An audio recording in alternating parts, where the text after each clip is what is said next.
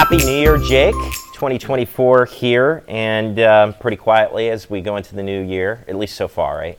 Yeah, to start, we'll be quiet, but things are changing really quickly. As what we expected, not to boost our own egos here, but our forecast for the winter's holding true, where we said early winter would be a little bit more calmer, and now things are starting to pick up. And even with this weekend system, which we're going to talk a lot about, but even after that, looks to be quite an active storm pattern. And again, we're going to be on that classic issue for us here on Delmarva of where the rain snow line is, and typically it'll be a little too far north, but that doesn't mean we can't see the snow this weekend as well. Oh, that's right. And the storm track really starting to establish itself. From the past couple systems, we saw that coming, where at least the intensity of the storms were starting to pick up, and you can bet now that this is probably going to be what our winter is going to be like. And unlike the past couple of storms, this one actually will have a rain snow line with it within the scope of the mid-Atlantic. You know, you have to look at it from at least a wider lens when we're this far out. Knowing that this is going to be a rain snow line, like you said, probably not for us here in Delmarva. I mean, even if we were to get into some snow, it looks more and more likely that this would not be a plowable snow or a shovelable snow. This is going to be more for the interior cities, and even them, those metro areas, Baltimore, D.C., Philly, maybe more northwest of the cities. Yeah, it's a slam dunk that the northwest mountains, the ski resorts, will all see plenty of snow. Probably good news for them, too. Close to a foot, yeah. Some of the ski videos I've seen of people are a little pathetic. Pathetic, even up in Vermont as well. I wouldn't call it skiing, but it is going to be an interesting weekend. I think just with the model guidance, it's kind of been all over the place. They've even noted that in some of the National Weather Service discussions, that each model run has been its own little thing, and that's hard when you're this far out and all the models are all over the place. Eventually they come to consensus. There's been a little bit of a trend of that rain snow line sagging just a little bit southward, but it will be interesting because then, of course, the latest run pushed it back up. So that's what we're almost 6-7 days out still. So, well, we're still in that period of time, and with a lot of forecasters, how we look at it here, when we're, more than a week out, we're just looking for signals in the model data, essentially, and then starting to look for patterns. We're still in that pattern recognition phase of the forecasting at 6 or 7 days out. To nail down a rain snow ice line, that has to happen when we've got better data, more consistent data coming in. And sometimes that's not until 1 or 2 days out in these type of storms. And it can change within the storm as well. And that's right. This piece of energy, we'll call it, is literally all the way up in the Pacific Northwest, barely onto land right now, there in Oregon and Washington. So it hasn't even made landfall. And typically when those pieces of energy make their way onto land, the models get a better grasp of it because it's able to kind of account for those variables of it traversing across the country. But regardless, it's going to have ample moisture, and all the models agree on that. It's going to have widespread rain, snow, whatever it may be. There's ample moisture for it. We'll have issues here, again, with the coastal flooding, just with the storm track causing issues that way, plus probably some coastal flooding as well, regardless of the precipitation that we see.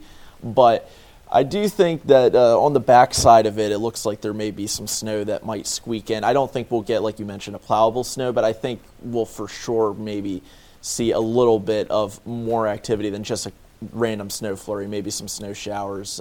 Don't expect it to stick, just it depends, again, how far that cold air seeps down, and the rain snow line, of course, is always the magical line between you're getting a whole lot and not a whole lot, because I know growing up, I was right south of I-95. We would never get that bullseye, or we would get that changeover, and just like 30 minutes north, they got a foot of snow or something like that. And that's where the heaviest snow will lie. So it'll be interesting to see where it plays out.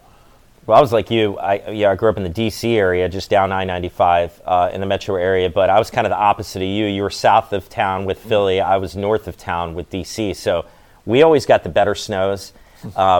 Almost the better snows. You really had to be just northwest of the city. I'd say where I was at in Montgomery County, if you were up in Frederick County, Maryland, if you were in western Loudoun County, Virginia, you had the best snows versus the southern part of the city, where down in southern Maryland, for instance, nothing. The rain snow line would always set up like right across the metro area. So You probably had your days off of school, I'd imagine, right? A little bit, yeah. We had a decent amount. More so, less when I got older. But I remember middle school. There was almost a month where I think we went for like four or 5 days in like February or something. And didn't have any school for almost a week. Probably back in 2012 or 2013, I think. But yeah, it'll be interesting. I don't think it'll be a completely rain event for us. Just some of the, if you can look up this if you so want to, but some of the you can look at panels and look at the different ensemble runs or the variations within the ensemble, and it's quite interesting to see just how much of a wide range each of the scenarios are, just going hour by hour, every 3 hours with the ensembles. That the difference of that track can be, and that can be the difference between seeing a whole lot of snow, no snow, all rain. But it is a very wide range forecast right now. The idea is there will be that rain snow line, and in behind it there could be a chance for some exiting snow showers, which would be beating our record from last year for snowfall, because we're already at the trace. That's right. We nowhere to go but up from here. And these backside snows on these systems, it's really for snow lovers.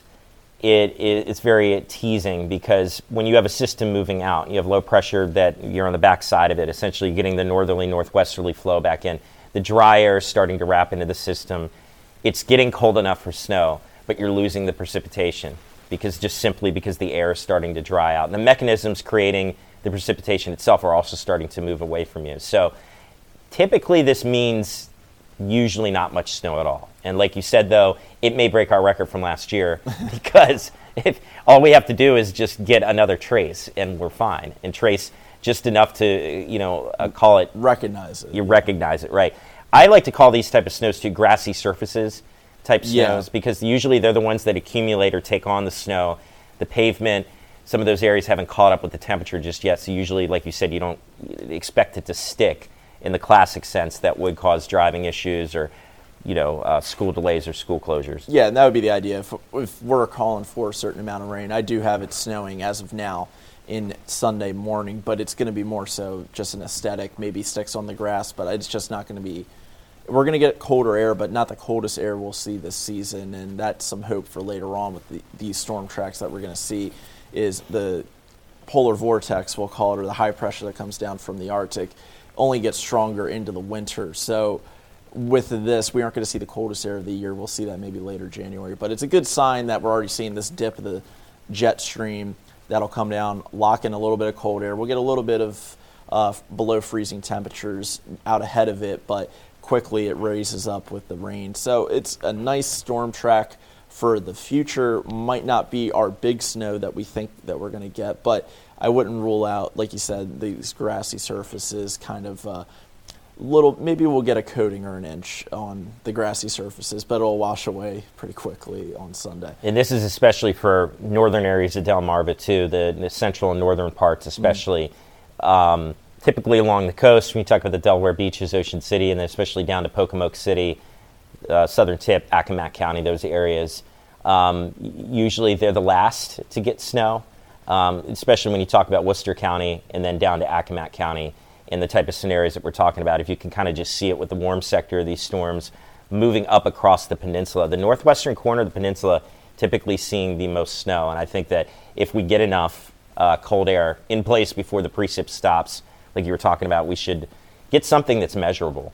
Hopefully, yeah. That would be nice, aesthetic, pleasing to look at it compared to. We've had snow flurries and showers, but definitely would be nice to get a coating, a little bit of some more impressive accumulations, and setting the stage for what is looking to be a pretty active January, because I know in some of the model runs, it's not just a system. It's looking like we might be getting a different system each week, or possibly be even more, just with how the El Nino setup is really starting to take place. And that's what we were expecting with El Nino, the active storm track, and we're starting to see that.